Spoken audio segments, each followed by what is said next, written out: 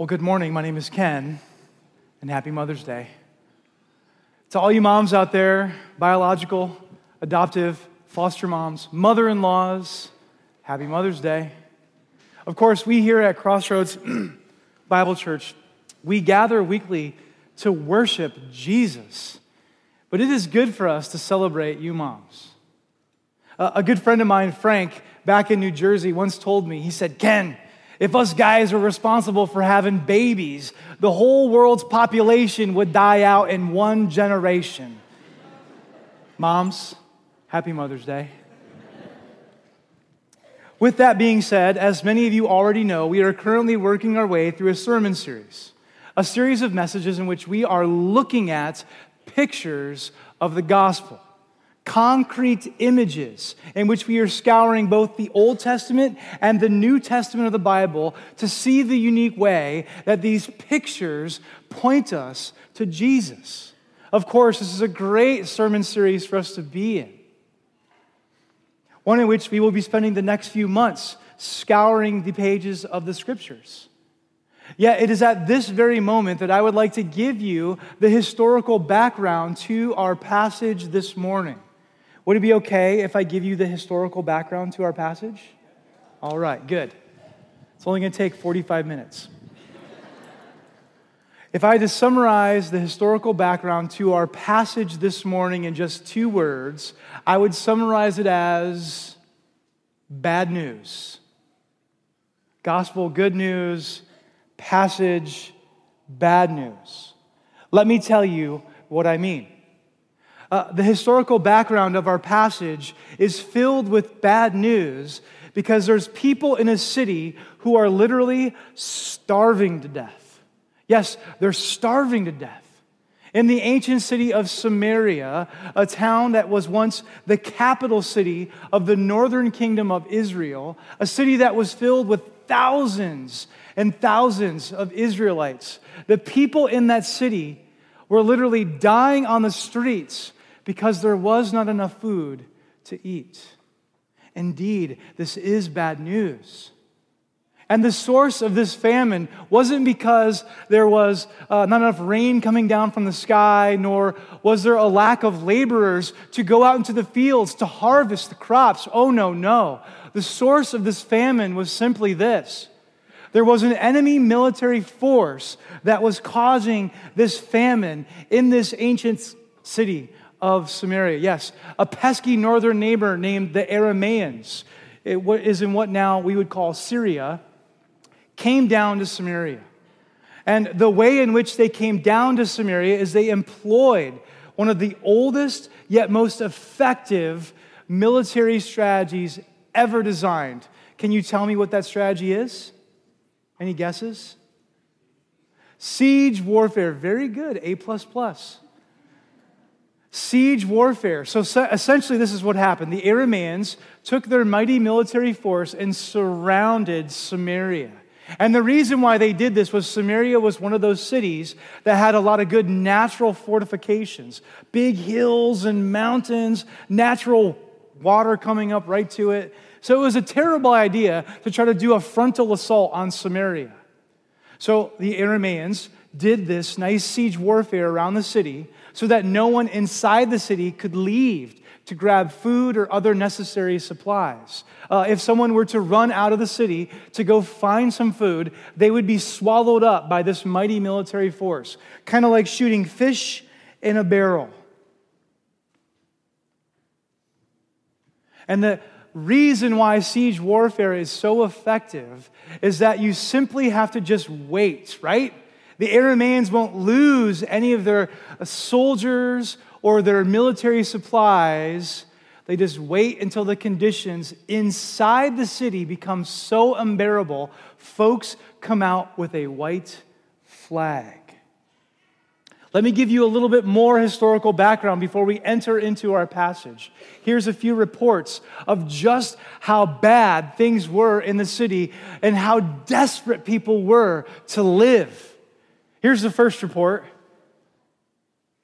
People were willing to give an entire year's worth of their salary to purchase a donkey's head to eat. Now, I don't know about you. I've never cooked a donkey's head before, but from what I understand, there is hardly any sustenance to feed a family. Yet people were willing to spend all that they made in 2016 to buy one. Here's another report. There's a report that people were spending a tremendous amount of money on something called dove dung. Now, the funny thing here is biblical scholars, strangely enough, are debating what does that actually mean. Folks, what is dove dung? It's bird poop. Okay, people were buying bird poop to eat and use as fuel. That's how desperate they were. But here's the worst report of all. There was reports in the city, and I will spare you the details, of cannibalism. People were eating other people to survive. That's how bad the bad news was in Samaria. And once the king of Samaria heard about this bad news, all these reports, he ripped off his clothes and chose to wear mourning clothes. Mourning clothes are like the black suit or black dress that you would wear to a funeral, because the king, the leader of the city, is telling everyone there is no hope. God will not rescue us. Physical starvation, desperation, hopelessness in this bad news story. And it's precisely at this moment that many of you are looking at me with a lot of confusion. How are we going to work in a sermon series about good news when we're talking about a story that is filled with bad news?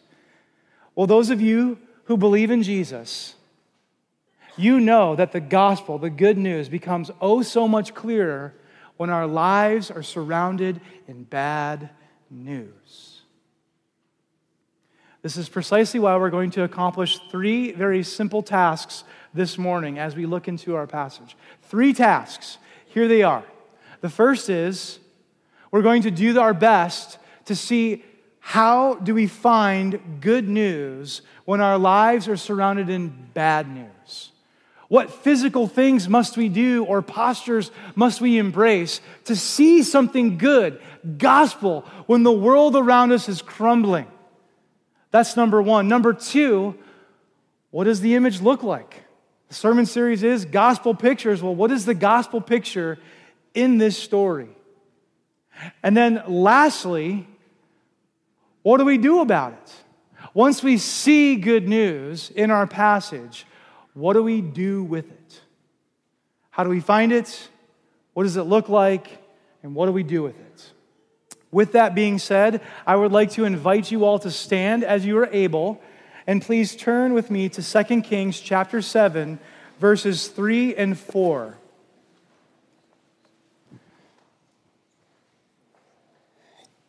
Now, I must warn you, this is going to be an abrupt stoppage. I'm not going to read the whole passage to you up front. We're just going to start with verses 3 and 4.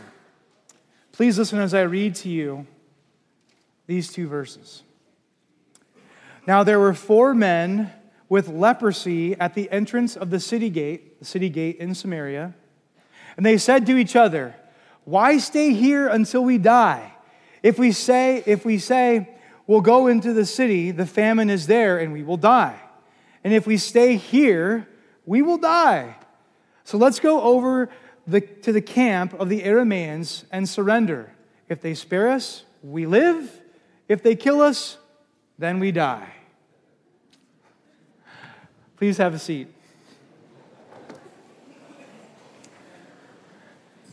The story has a little comedy in it too. The scene is now much more clearer of this bad news passage. There's 4 guys with leprosy sitting at the city gate of Samaria. They're on the outside of the city gate, not on the inside behind the protective walls. They are on the outside of the city. And the reason why they are forced to live on the outside of the city gate is because they have leprosy. That gnarly skin disease that leaves boils and lesions and scales all over one's body. So the people inside the city, their family and their friends, force them to live out there because they don't want that disease to come inside and spread like wildfire. So they live outside the city gate, which means they probably live their whole lives out there. They live their whole lives outside the city gate.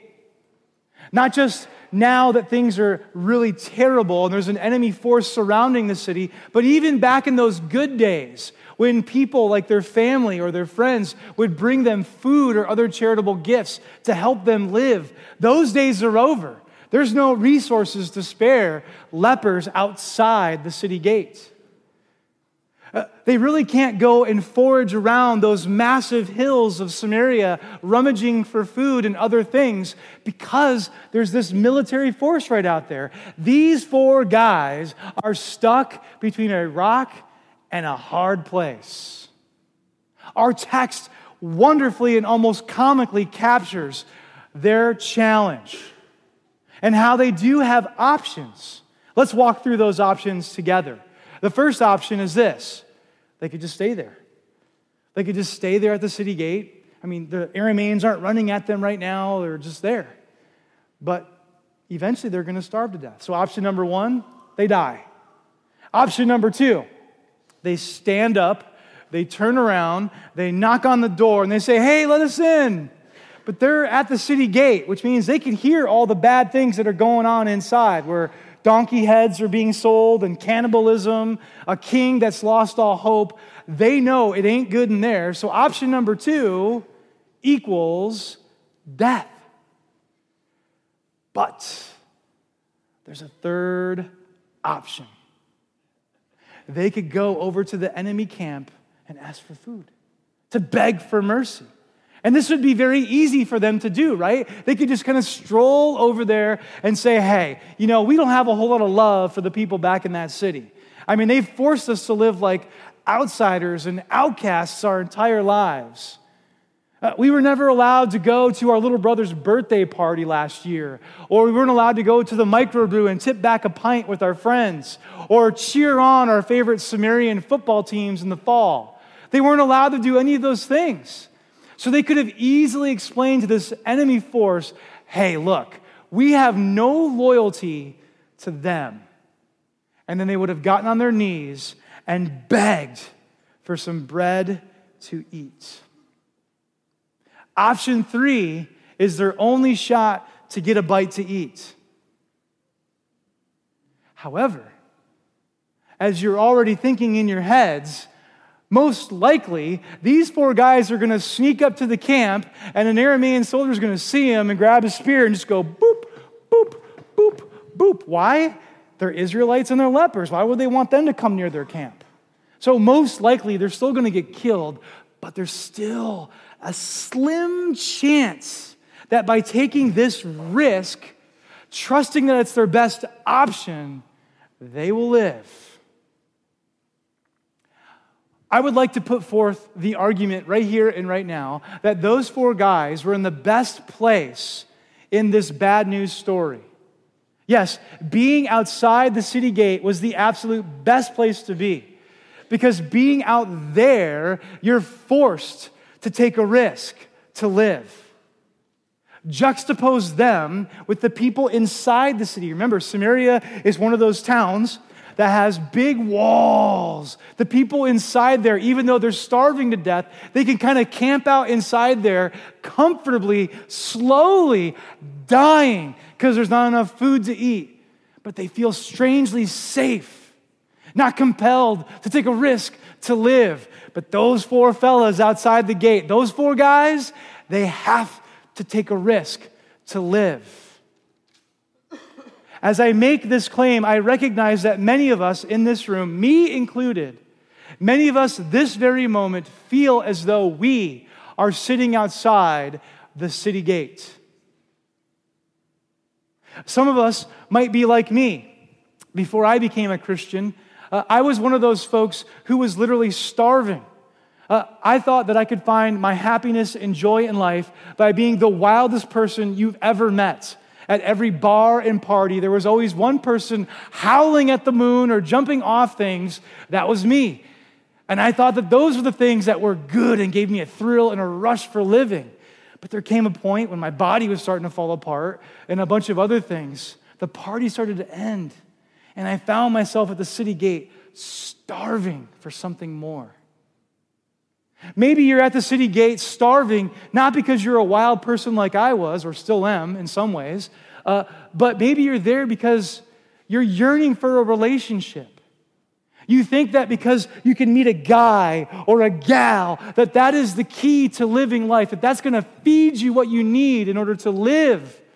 But when it doesn't work out with that guy or that gal, or you never meet them, you find yourself sitting at the city gate, starving. And then there might be some of us here who thought, well, hey, you know what? I'm going to make a whole bunch of money.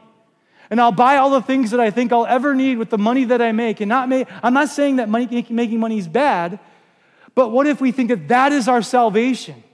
And then we come to the end of making all of our money and we realize we need something more to feed us.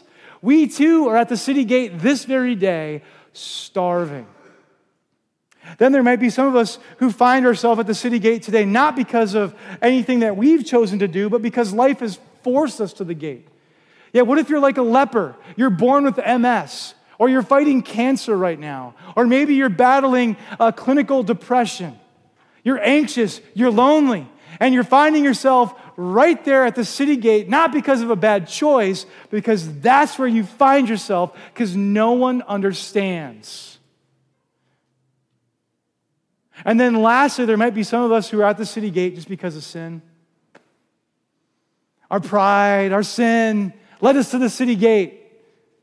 Well, maybe we've hurt people in relationships in ways that we never can be forgiven, or at least we think. Or we've done underhanded business deals and hurt people in the marketplace. And because of those sins, we find ourselves hopeless, like the king of Samaria, saying, hey, there's no way God can rescue me from the city gate. Friends, the city gate is still the absolute best place to be in a bad news story. It's the best place to be because that's the best place to take a risk to see good news. It's the best place that compels us to take a risk in trusting that our option is the only way to find food that will give us life. Perhaps it might be helpful for us to have some concrete examples of individual people that took risks trusting that it was their best shot. Can I give you two? No? Okay, I won't. Okay, I will. I have to. It's Mother's Day. The first person that comes to my mind is a gal named Rahab. Perhaps you've heard of her in the book of Joshua. And she was a prostitute. She was from a town called Jericho. And Rahab had heard about this God named Yahweh and how God, Yahweh, is super powerful. And through his chosen people, they are like conquering the world. So when these spies, these Israelites, came knocking on her door and said, hey, can we hide in your house? She took a risk, trusting that this was the best way for her to live. The risk was, if the people in Jericho find out, she's going to get killed. So is her family. But she trusted that this was the best chance to live because Yahweh is a-coming, and Yahweh is going to come and knock down Jericho. There's one example. Here's a second.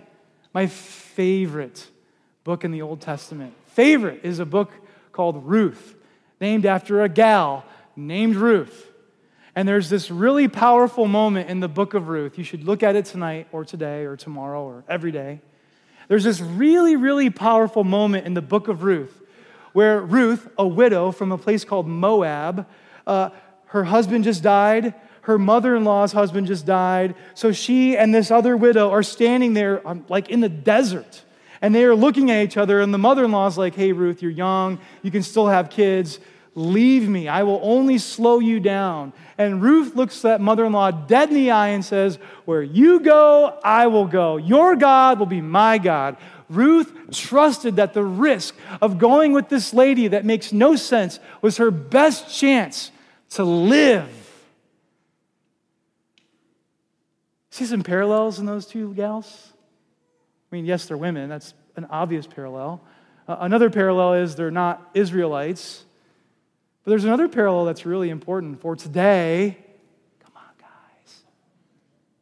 They're moms, right? They become moms.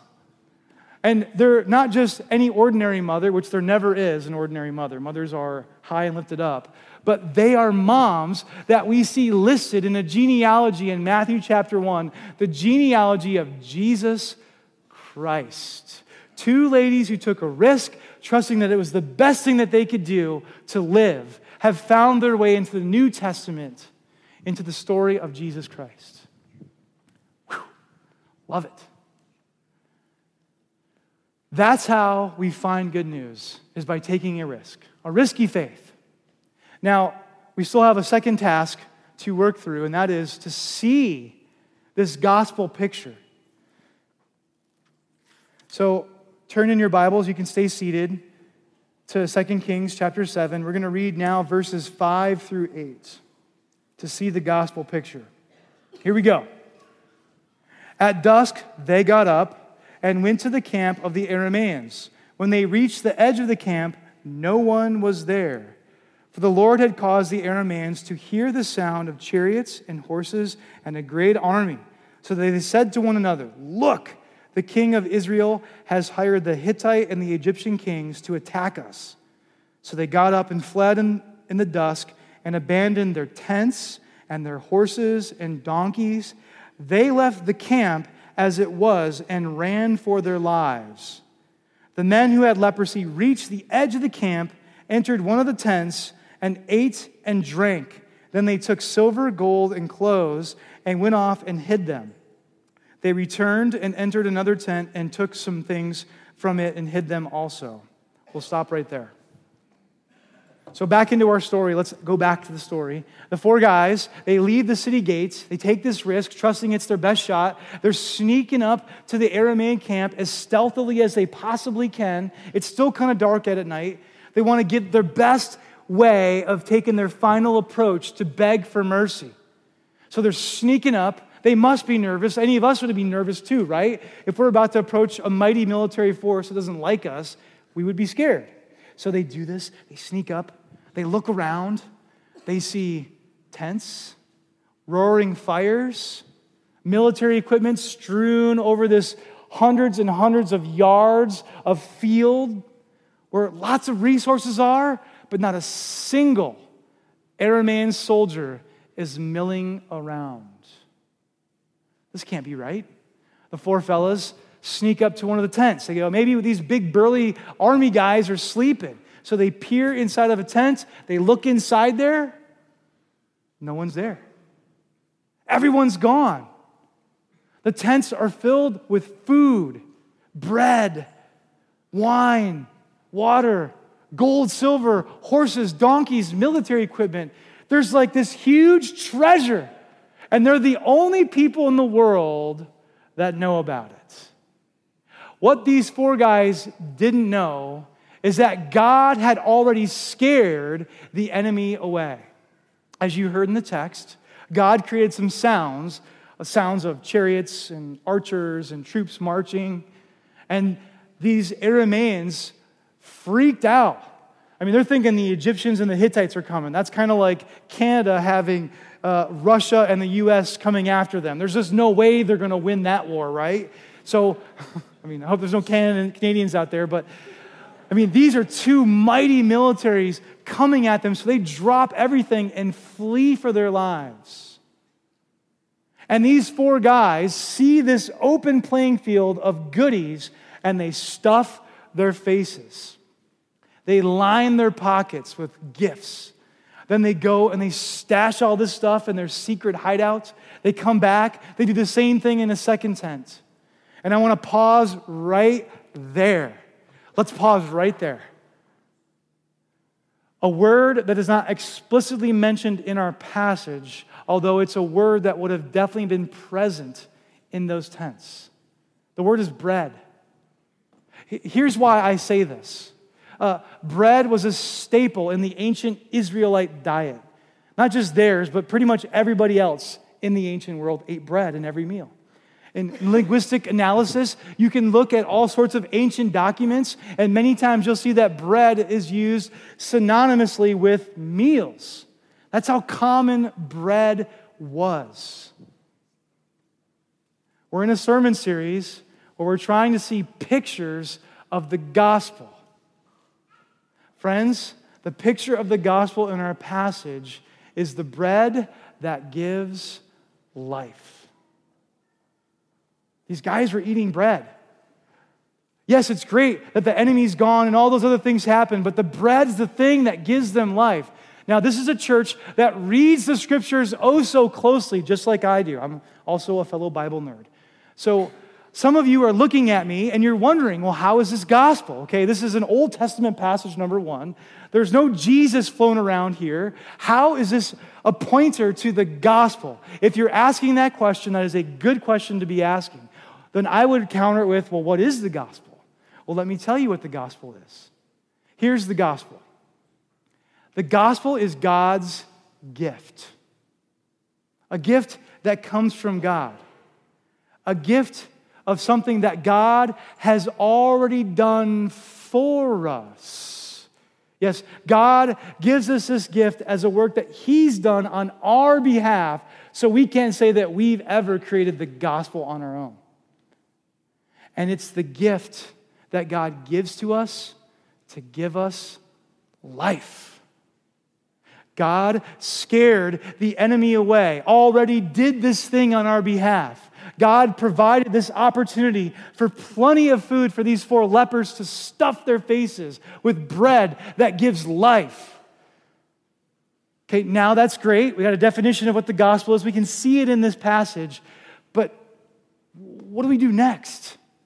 Well, let's talk about the gospel in Jesus Christ. Yes, Jesus is the gospel for us Christians. And here's how Jesus is the gospel. God has revealed Himself to us in Jesus. Jesus is God. In Jesus Christ's life, He shows us how to live. He teaches us how to live with His sermons and His wonderful teachings. In His life, He shows us these miraculous things that He Himself as God can only do. In Jesus Christ's death on the cross, He saves us from our sins. He exchanges all the foolish things that we've done called sin, and He replaces them with forgiveness. And He does that to reconcile us, bring us back into a relationship with Himself. His resurrection proves that this is good news. My friends, do you see that Jesus and Jesus alone is the gospel? Can I get an amen? Yes, He is the gospel. But how do we marry Jesus as the gospel with this Old Testament passage where there's this thing called the bread that gives life? Well, we marry it with Jesus' own words. Jesus looked at a crowd of people, of Israelites in fact. He looked directly at those people, and this is exactly what He said in a sermon. He said, I am the bread of life. Whoever comes to me will never go hungry, and whoever believes in me will never be thirsty. I am the bread that gives life. For those of us who are sitting at the city gate, this is good news. If you're at the city gate and you're starving, you need something to feed you up, to give you the life that you know you were meant to live. Jesus is the bread that you must eat. He is the bread that is good news right here, right now, to give your life meaning at the city gate.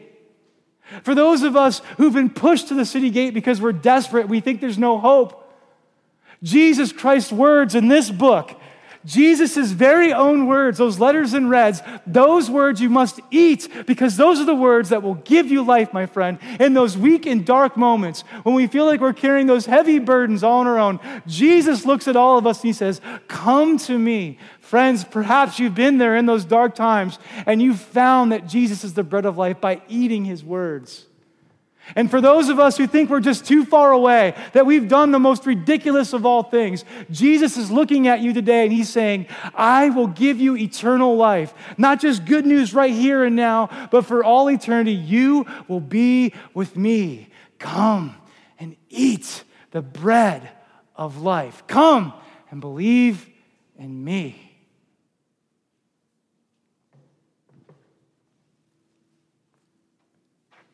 The gospel picture of our passage is simply Jesus is the bread of life. And the really, really cool thing in this passage, in Jesus' sermon, I mean, it's so cool. Jesus says, come. He simply says, come to me. Don't get your act together and follow all those silly religious rules that we Christians like to create as barriers for people to come to Jesus. Jesus says, come to me just as you are right here and now and eat from me. We can translate that back into our passage. Jesus is saying, leave the city gate and come to me. Take a risk on me and I will give you life. That's what Jesus is saying.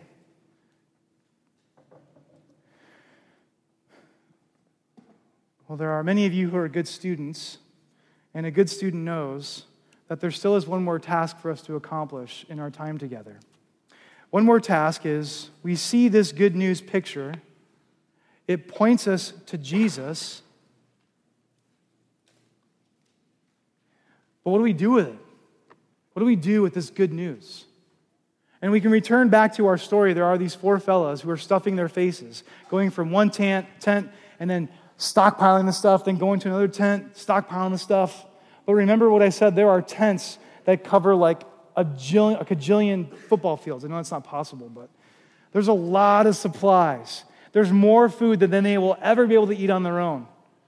What do you think is going to happen to the food that they can't eat? Spoil, it's going to rot.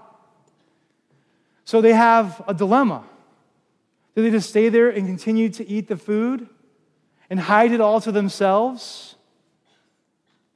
Let's listen to what those four fellows say next. Verse 9. And if you're one of those highlight people, highlight verse 9. Then they, the four lepers, said to each other, what we're doing is not right.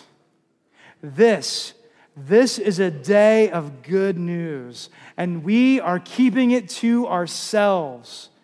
If we wait until daylight, punishment will overtake us. Let's go at once and report this to the royal palace. On your own, you can continue to read the rest of the story, but I want to hunker down right there on this awareness that these four guys realize something, that if they just stay at the tents and stuff their faces for the rest of their lives, that is not right. Because it's a day of good news. They were reminded that back in Samaria, all those people that have treated them like outcasts their entire life, back there are people who are starving to death and don't know that just outside of their reach, there is more than enough food for them to eat. Back in that city, there are people who are desperate, doing horrible things to themselves and to each other. And just outside their city gate, if they would just go outside the city gate, they don't have to be desperate anymore. Just back in that city, there are people who are hopeless, who think God has turned their back on them. But if they would just stroll out a few hundred yards, they would find a reason for hope. And these four guys know that they got to do something to tell those people back home, today is a day of good news. And that is simply answered by looking at that word, good news. In the Hebrew, it's a word called besorah. Yes, besorah. And besorah has two components. This word good news does not work unless you have these two pieces to it. The first piece is simply this. Good news is a message of good news for those who are afflicted, those who are suffering. So it's a message. The second component that you must have to have good news is you have to have a messenger who's sent to tell afflicted people good news. You need a messenger to relay the message. Friends, right here in Grand Rapids, Michigan, there are plenty of people who are trapped in a city of high fortified walls, who are starving to death and don't always know it, who are desperate, making horrible decisions with their lives, who are hopeless, who think they've done things that they can never be forgiven of. And we, the tasters of Jesus Christ, we are the ones that are being sent back to tell them good news. Today is a day of besorah, good news. So the answer in the most punchy and clear ways I can possibly share with you of what we're supposed to do with good news is simply this. Invite others to come and eat. It's an invitation to come and eat. Well, as I say that, there's some of us who are here who think, well, I didn't go to seminary. I haven't been a Christian for very long. I think I'm a heretic about some of the ideas I have. I have my own doubts sometimes. I never was a formal leader in any kind of ministry. I'm only 21. All sorts of reasons that might be filtering through our heads, telling us why we can't be a messenger of the message. Well, I'd like to share with you just a quote from a movie as we end our time together. It's a quote from a movie called Invictus. Perhaps you've heard of it. It's a movie that captures the story of South Africa in recent times. And Morgan Freeman is in that movie, and he plays Nelson Mandela. And then Matt Damon is also in that movie, plays a star rugby player. And there's this wonderful scene where the two men finally meet. And Nelson Mandela, Morgan Freeman, looks at Matt Damon, and he says, hey, I heard that in the most recent rugby match, you guys won, and that's awesome, but you were really injured. I'm sorry. That must have been a bummer to be an athlete at that level and not be able to perform your best because you're injured. And Matt Damon says something in return that I think all of us should never forget. He looks at Morgan Freeman and he says, sir, we all play hurt. We all play hurt. Every messenger is a beggar. Just because some of us go to seminary or are leaders in Jesus' community, we're still a beggar. That's why I think D.T. Niles really captures this passage best when he says, all we really are as Christians are beggars that invite other beggars to come and eat. So no matter where you are in your faith or journey following Jesus, you are a messenger of the message. Please pray with me. Dear Jesus, we thank you first and foremost always for your gospel, for you and the unique way that you love us and revealed yourself to us. We thank you that many of us who have sat at the city gate, struggling and floundering, starving for something to eat, you've come to us, Jesus, and you've given us all the bread that we'll ever need. And now, Jesus, we just ask that we will be those messengers, those beggars that are going out and telling other beggars, come and eat. Give us the courage to do just that. We pray these things in Jesus' name. Amen. Well, of course, when we talk about Jesus as the bread of life, it only makes sense that we would take communion. So there's two things, and then I'll read Jesus' words to you. Two, communion is a great opportunity for us to, one, be reminded of the gospel, Jesus Christ. But then number two, it's a great opportunity for us to be reminded that Jesus himself is sending us to invite others to come to this table. So please listen as I read to you Jesus' words in that sermon in John chapter 6. I am the bread of life. Whoever comes to me will never go hungry, and whoever believes in me will never be thirsty. But as I told you, you have seen me, and still you do not believe. All those the Father gives me will come to me, and whoever comes to me I will never drive away. For I have come down from heaven not to do my will, but to do the will of him who sent me. And this is the will of him who sent me. This is it, that I shall lose none of all those he has given me, but raise them at the last day. For my Father's will is that everyone who looks to the Son, who looks to me and believes in me, shall have eternal life, and I will raise them at the last day.